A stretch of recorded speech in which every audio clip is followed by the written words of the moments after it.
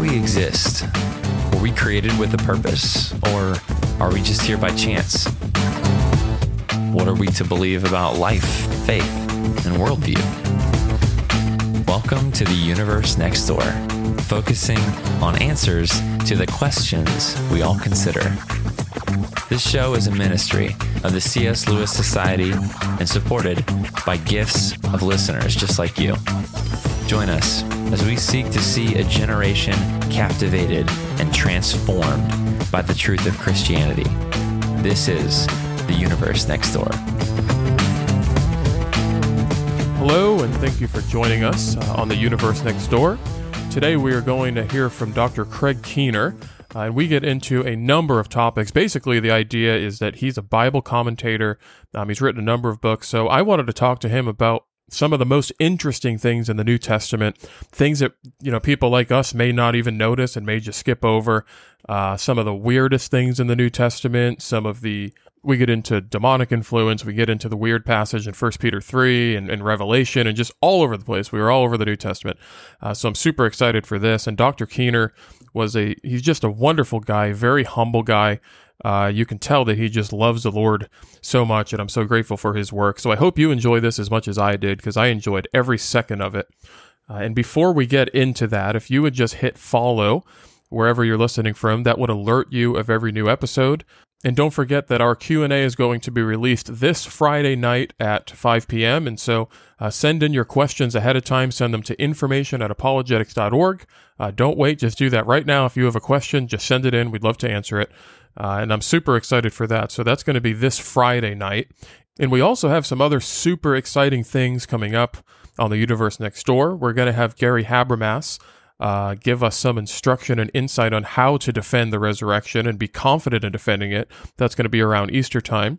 And then we're also going to be featuring Scott Stripling, who's a biblical archaeologist, but he's not just any biblical archaeologist. He's the guy behind the discovery of the Curse Tablet. And for those of you who may not know, it was all over the news for a little while, and I can't release too much information, but it's about to be all over the news again. And this might be the oldest inscription of the name Yahweh ever discovered a few hundred years earlier than the oldest one that they had previously found. So that's just going to be a huge deal, and it's going to be an incredible time. So we have a lot of exciting stuff coming up. So I am just super pumped about everything that's going on. So just don't forget to hit follow so you see all this stuff right when it comes out. And thank you so much for listening. Thank you for praying for us. Thank you for those of you who give to support this ministry. Of course, that's the only way it would be possible. So thank you for doing that, supporting us through giving, supporting us through prayer, and supporting us through listening and sharing episodes. There are so many ways to be involved in what's happening here, and we have some really cool stuff heating up at the C.S. Lewis Society. So I'm glad you're along for the ride. Hopefully we can all praise and glorify God together and be confident in understanding and defending His Word and His gospel, the only gospel that has the power to save. So with that being said, let's get into our interview with Dr. Craig Keener. Craig Keener is professor of the New Testament at Asbury Theological Seminary. He is a well-known author whose books include the IVP Bible Background Commentary and his 2-volume work on miracles, in addition to many others. And we are very excited to have Dr. Keener here on the Universe Next Door with us today. Craig, we're excited to have you with us today. How are you?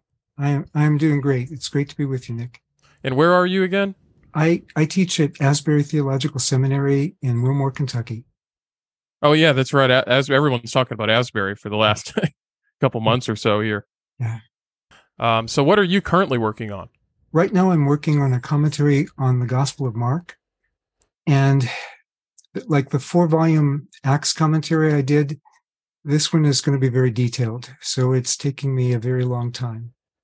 Yeah, I would imagine. I for those of us listening who haven't written commentaries, they're huge, they're intimidating. There's so much detail involved in them. What are you focusing on, or what are you learning with all the study of Mark that you've been doing? Mark is a master of subtlety.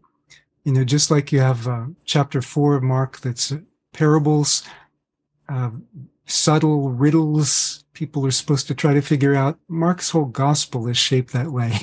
It invites questions. So, for example, the first half of Mark, people are asking, who is Jesus? Peter finally gets it in 8:29. And then Jesus goes on to explain, okay, now you got that. Here's the second part you got to get. I'm going to go suffer and die.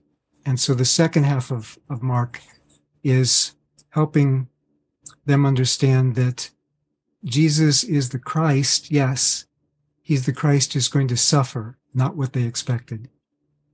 So it fits, Peter's perspective, because I believe that Mark is recording Peter's memoirs in a sense, or at least a lot of the gospel is that. That's what was said by Papias, writing in the early 2nd century. And it fits when you look at Mark from the inside. It's most of the narrative up until Peter runs off after he denies Jesus. Most of the narrative are scenes where Peter is present. And that climax in the middle actually is where Peter confesses Jesus is the Christ. So his eyes are open to that. But then for the rest of his eyes being opened, you get the rest of the gospel. Yeah, and even, up to the point of the resurrection, he doubted, he denied Jesus, he was hiding at the crucifixion and the resurrection, and he just seems like sort of an impulsive guy, which I can identify with. And he was probably also a younger guy. Yes. Yeah.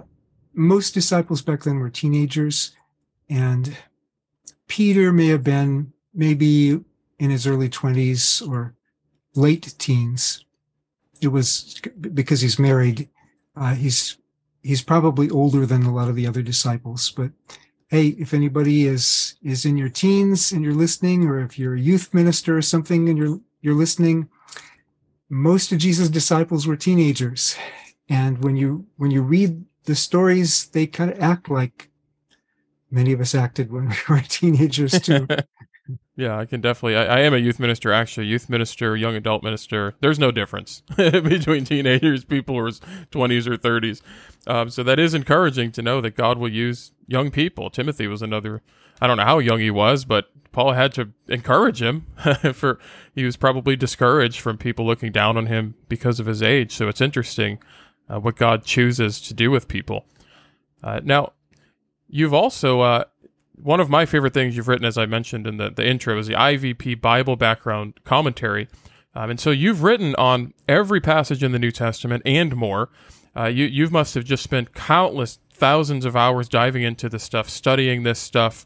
What do you think is or are some of the most difficult passages, or what have you wrestled with the most writing your commentaries? What did you have the hardest time with? Revelation, people sometimes think Revelation is going to be the hardest, but actually when you get the background, Revelation is, I think, one of the easier works in the New Testament to understand. But there are a number of passages that are really debated, and one of the debates in Acts is talking about receiving the Spirit, and so you've got like the Reformed interpretation and the Holiness Pentecostal interpretation, and actually I think both of them are right. They're just looking at different passages and different parts of the way Acts is being articulated. So the way that I put it together, I think is right, but it's clearly open to debate, because we've got the evidence is like much wider than just one way of looking at it, it seems. Yeah, and it seems like there are a lot of passages that different camps will have so many different views, and sometimes they're not as different as they think, but sometimes they are. And one of those is obviously Revelation. And I did want to ask you this, because for the common listener, especially somebody who's a newer believer, and even those who aren't, a lot of people just don't even look at the book of Revelation because they'll hear all of these theological terms like premillennial dispensationalism or amillennialism or post-tribulational or mid-tribulation. There's just all of these terms that they've never heard, and it seems like, well, I have to have a PhD to understand that stuff. So what insights do you have for basically anybody picking up a Bible to read the book of Revelation, especially with so much symbolism and there's so many things. When you look at the footnotes for different passages in the Bible, they're just filling the whole side of the page. So what insights do you have for somebody who maybe isn't too familiar with the book of Revelation? Sure. What you mentioned about people avoiding the book of Revelation. When I was a young Christian, I'd just been converted from a completely non-Christian background, and I was reading through the epistles, and I was like eager to get to the book of Revelation. And I got to the book of Revelation, and I was like, I don't understand this. So what helped me later, actually, well, reading through it in Greek really helped me. I'm not saying everybody needs to do that. That helped me, though, to slow down and pay attention to the transitions in the book. But reading it as a whole and seeing how it fits together is very important. Keeping in mind that there is a lot of symbolism in the book of Revelation. Some people don't want, they want to say, okay, no, you can't take anything symbolically, but everybody takes some of it symbolically. I mean, you've got the woman clothed with the sun. On average, we're like 93 million miles from the sun, but if we were just twice as close, say if we were on Venus, we'd be burnt or crisp. So, I mean, nobody takes that literally. Or Mystery Babylon the Great in Revelation 17, mother of prostitutes. It's not like every time you meet a prostitute, you say, oh, I read about your mom in the Bible. We just don't take some of that literally. Revelation 1:20, talking about the seven lampstands, explains what the seven lampstands and the seven stars mean. That Revelation explains it indicates that it's symbolic. These are symbols. That's why it's explained. Even Revelation 1:1 uses the verb semaino, which can just mean to communicate something, but it often means to communicate in symbols, which fits the noun cognate semeion, which is used later in the book of Revelation for like the great red dragon and the woman clothed with the sun and so forth. So everybody acknowledges that some of it is symbolic. A lot of the symbolism is taken from the Old Testament. Some of it's taken from the culture of the time as well. Sometimes it's reapplied. Like it doesn't always mean exactly the same thing that it means in the Old Testament. So you've got the plagues, the trumpet and the bowl judgments. They resemble a lot of the plagues on Egypt earlier, except there's sets of 7 instead of 10. Mm-hmm. But the sores, the sun darkened, the frogs maybe, but certainly the water turned to blood, and the fiery hail and so forth. So it's not just giving you a history lesson about what happened in Egypt. It's reapplying it in a new way to judgments on the world, so that Revelation 11, I think it's verse 8, speaks of judgment on Sodom, Egypt, and where our Lord was crucified.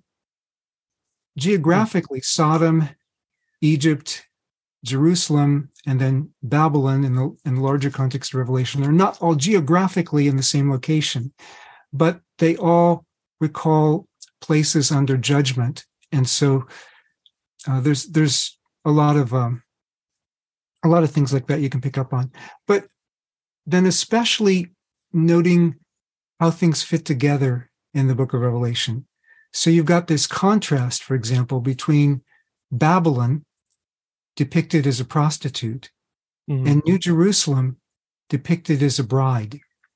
On ancient coins, cities were depicted as women, and you also have that in the Old Testament. So you've got the city of this age, Babylon, and the city of the age to come, New Jerusalem.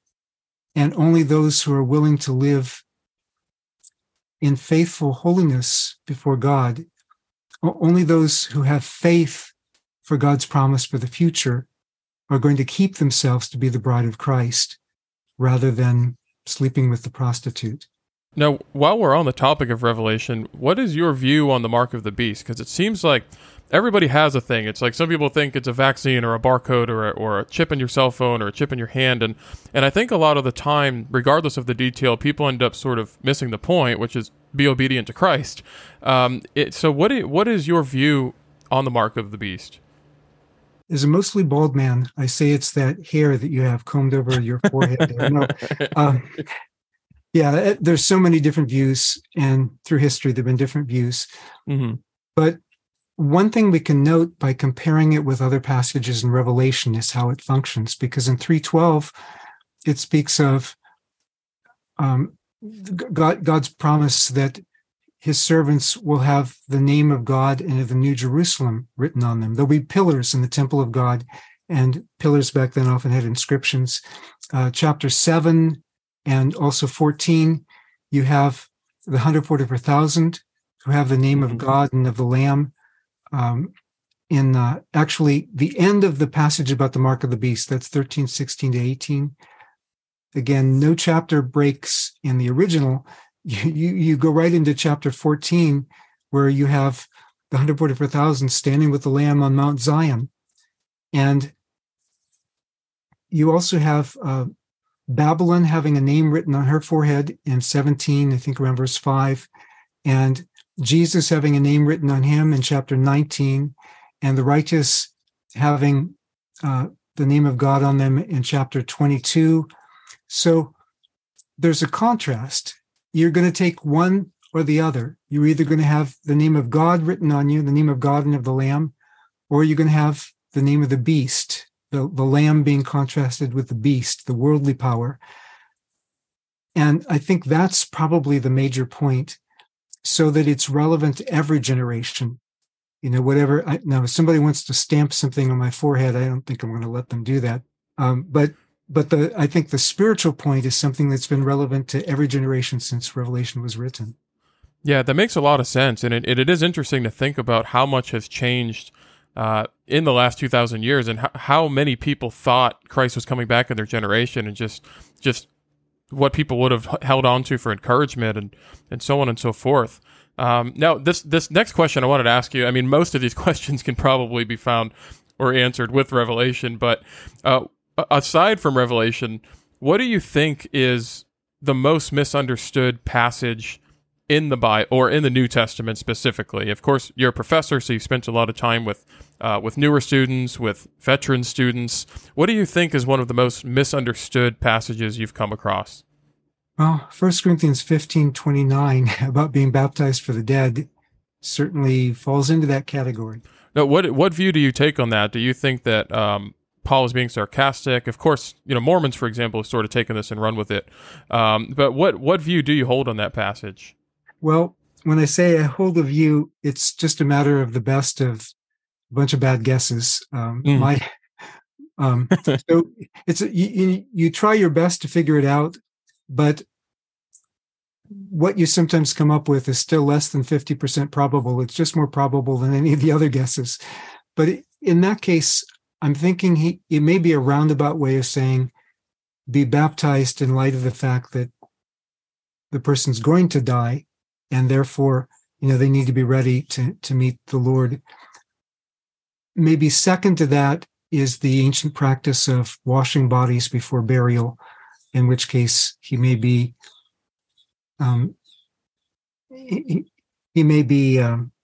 playing with them a little bit in that wording, but these are just guesses.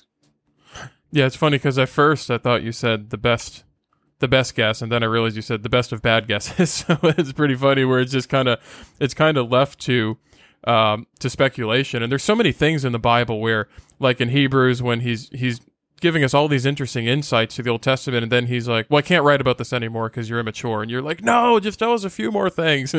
Or the same thing at the end of John, if all the books in the world couldn't contain it. It's like, just, could you write one more? Could you write a few more stories? And but we just weren't there. There's passages where we're just left having to guess and having to sort of just make the best speculation we can.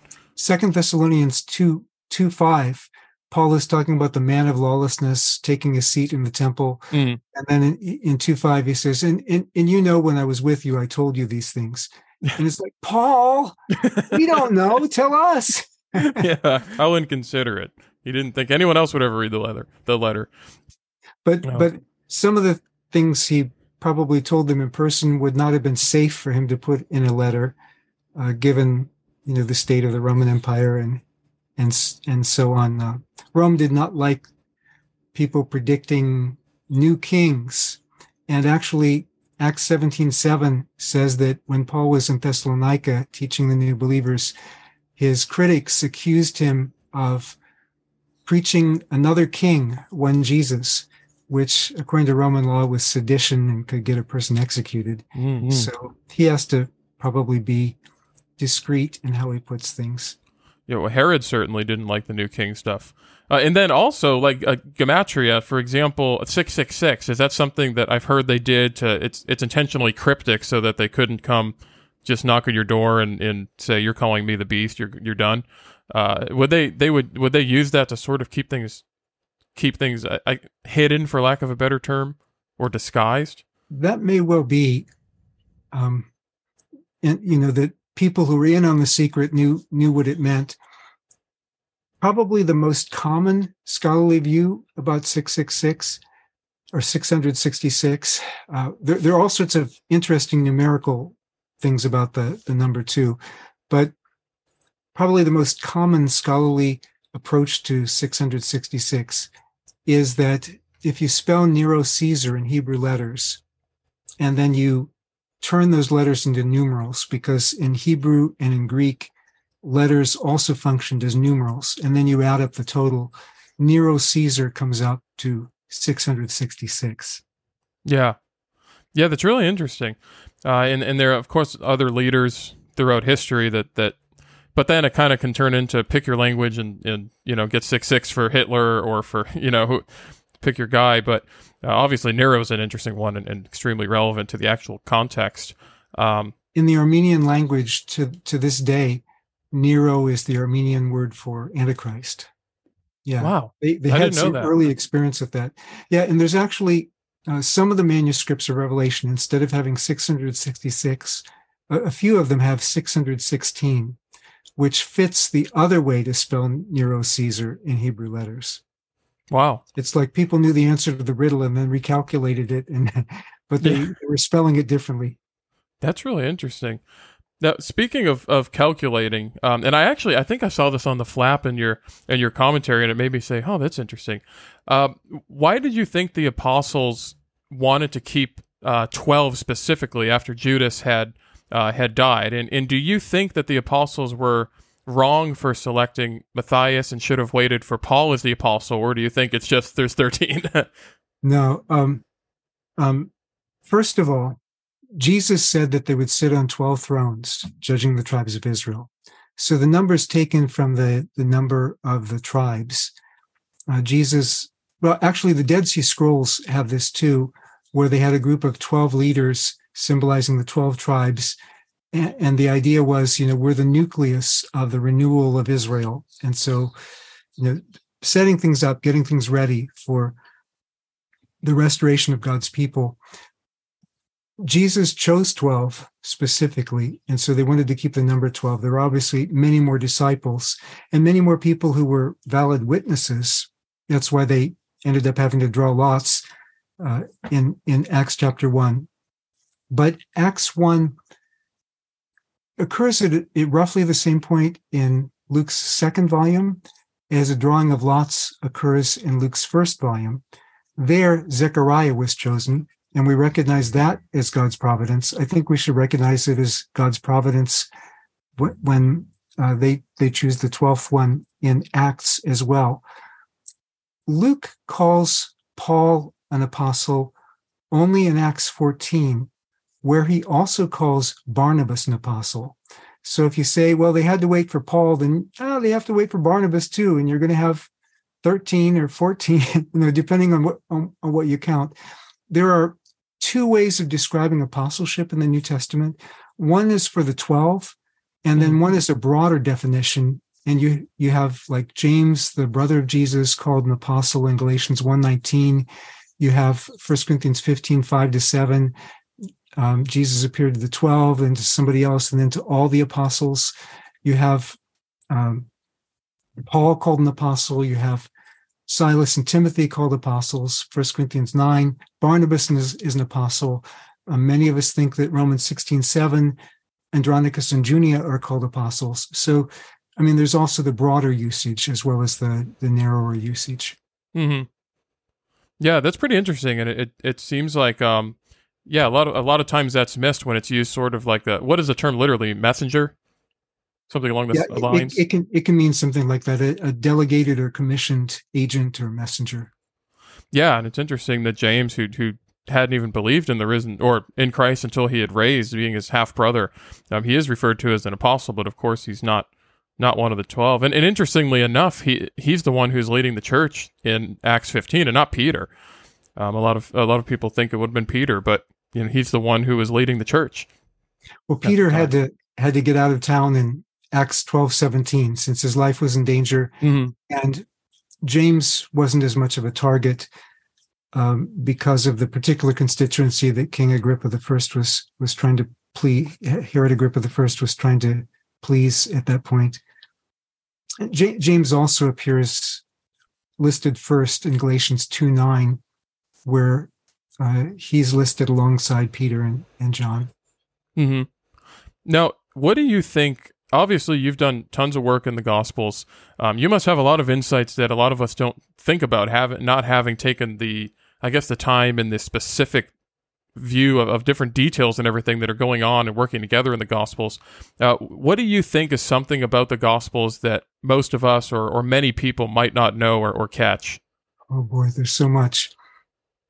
Let me give you something that actually skeptics don't usually catch, or I mean, there's a degree of skepticism, different degrees, but the people who kind of dismiss the Gospels as historical sources, and that is that the Gospels, the general consensus today is that the Gospels resemble ancient biographies, and if you study the development of ancient biographies from a few hundred years earlier to a few hundred years later, the apex of historical reliability in ancient biography was in the period of the early empire, from like the 1st century BC to the end of the 2nd century AD or early 3rd century AD. And this especially is true of full-length biographies of characters who came from within living memory. So while the eyewitnesses were alive, or those who knew the eyewitnesses were alive. So by definition, the 1st century Gospels should all be very good historical sources. I mean, by the standards of the sources available for antiquity, whether you start from a position of Christian faith or not, these are good historical sources. They should tell us a whole lot about Jesus. It's funny, we just had Gary Habermas on, and we were talking about the resurrection, and one of the things we were saying is that basically for a skeptic or for someone who's denying the validity of the resurrection, you really have to do so on the basis of belief and on a rejection of miracles, because there's so much data available with the New Testament in general, but especially with the resurrection. You sort of just have to, you can't go off of the historical data like you would with anything else, like history of ancient Rome or Greece or whatever. You just have to base it off of belief. Now, I did want to ask you, where do you think the idea of the Messiah casting out demons came from? Because it's not really, as far as I'm concerned, in the Old Testament. It doesn't seem like that's something that was going on or clearly prophesied, and it seems like in the intertestamental period they sort of had that expectation. But where do you think that may have derived from? The fact that people had demons that needed to be cast out. I mean, in Mark chapter 1, it's the demon who provokes it. I mean, he interrupts Jesus teaching in the synagogue. So, I mean, what's Jesus going to do? Say, I need to leave right now. I mean, he's trying to be discreet about his identity, but he's got to deal with this demon. Shut him up, because the demon is telling everybody who he is, letting out the secret out of the bag. So the Old Testament actually doesn't talk much about demons. I think it's because God was trying to wean Israel off their polytheistic ideas from their neighbors, and the idea of all these other spirits kind of contributed to the danger of that polytheism. So God gets them focused on the one true God, but you do have mentions of them in a few places, in Leviticus, in the Psalms, and I think in Isaiah. You have some mentions of demons.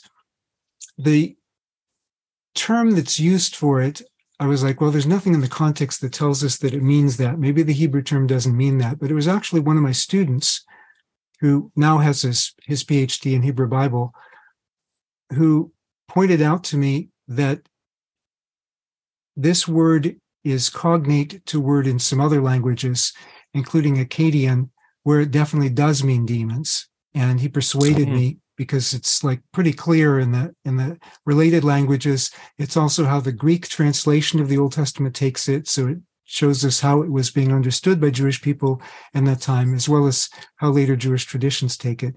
And it's interesting when Saul has, it doesn't use this word, but for demon, but he has an evil spirit from the Lord, or a bad spirit from the Lord on him. And David, playing his harp, it doesn't really expel the spirit, but it calms Saul. And that may be some sort of precedent for a son of David being able to expel demons. By the time you get to the New Testament period, apparently it was believed that Solomon had that power as a son of David. So Josephus, in his Antiquities Book 8, talks about an exorcist invoking the name of Solomon to do it. But most of the Jewish exorcists that we read about, and other ancient exorcists, they would have all these ways to get the demon out. The stinky root, you have that in the book of Tobit. You have, gag the demon out, or you could use pain compliance techniques maybe, or you would invoke a higher spirit to get rid of a lower spirit, whatever. Jesus, it says, cast them out with a word. He just spoke and they had to leave. And in Jesus' name, his followers are authorized to do that as well. Wow. Yeah. And it that is interesting that that's a view that they had held, that David and Solomon had that ability. And like you had alluded to, that God sent the evil spirit on Saul, and I think it was 1 Samuel 16. And of course, David would play the is it pronounced liar?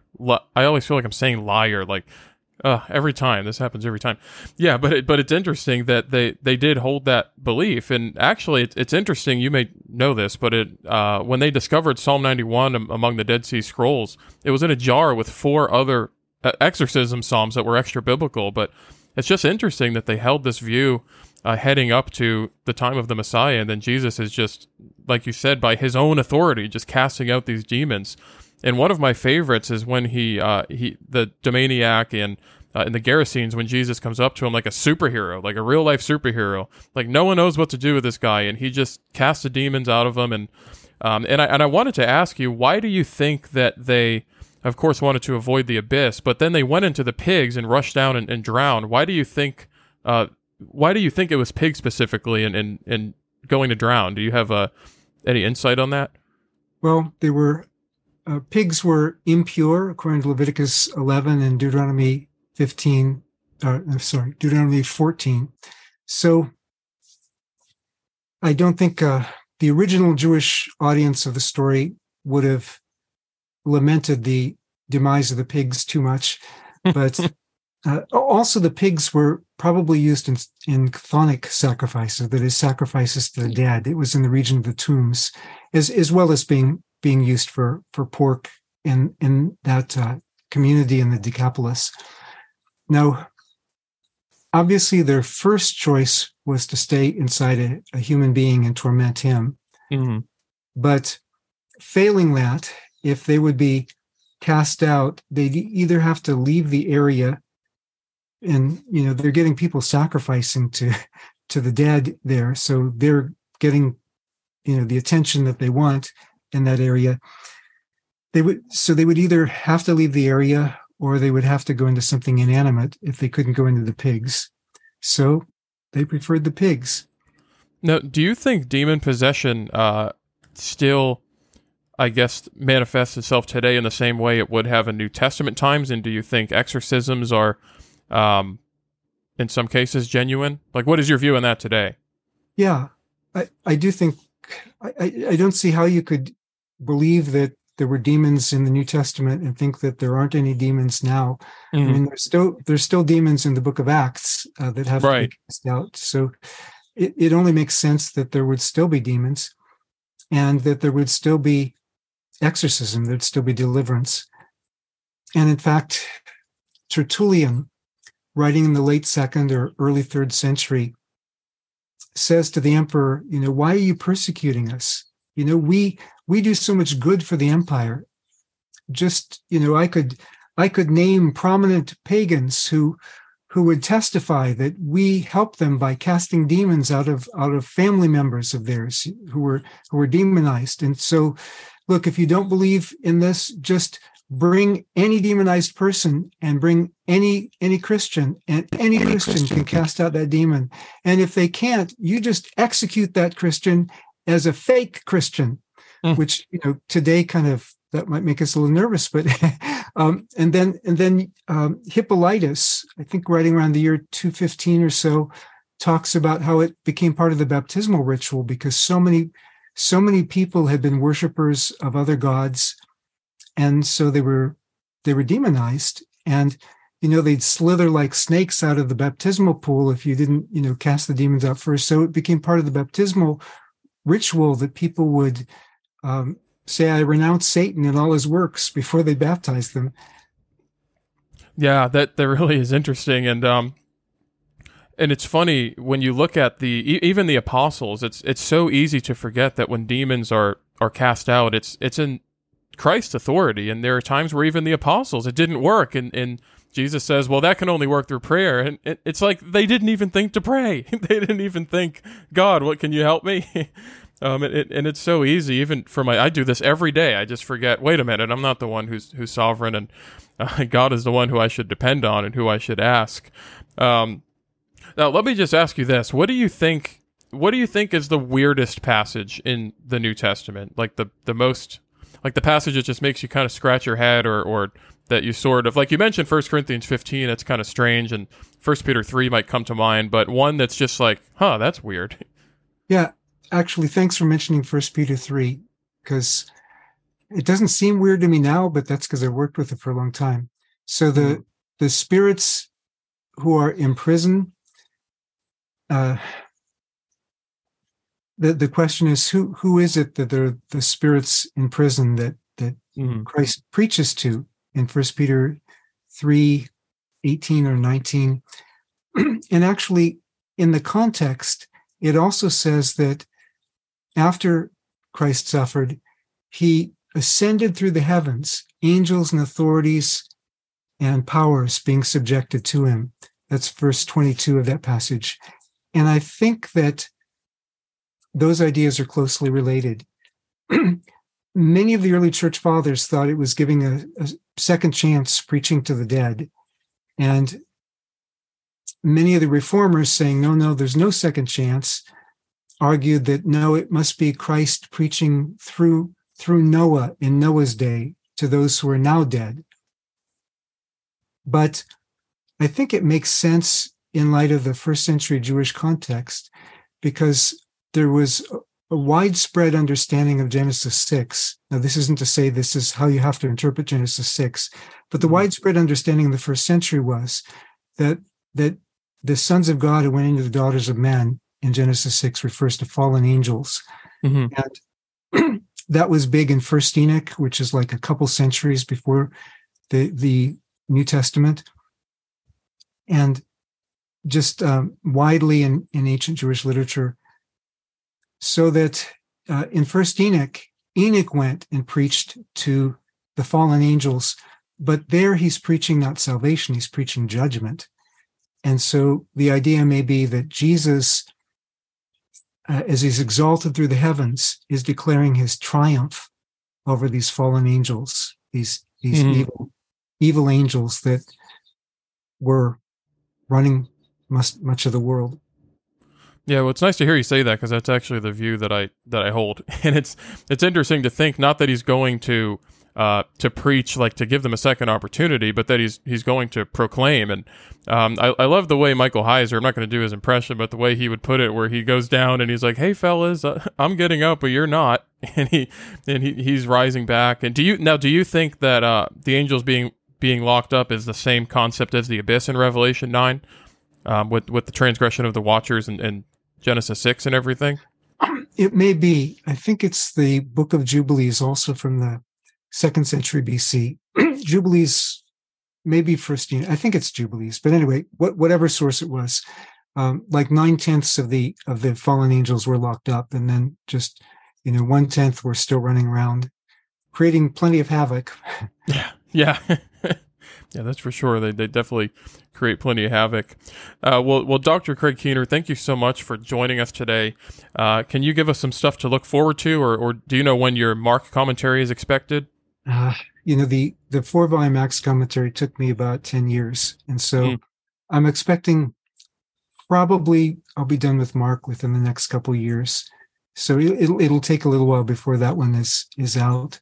But I have commentaries in Matthew, John, of course, Acts. We've talked about Romans, 1st and 2nd Corinthians, Galatians, 1 Peter, and we talked about Revelation also.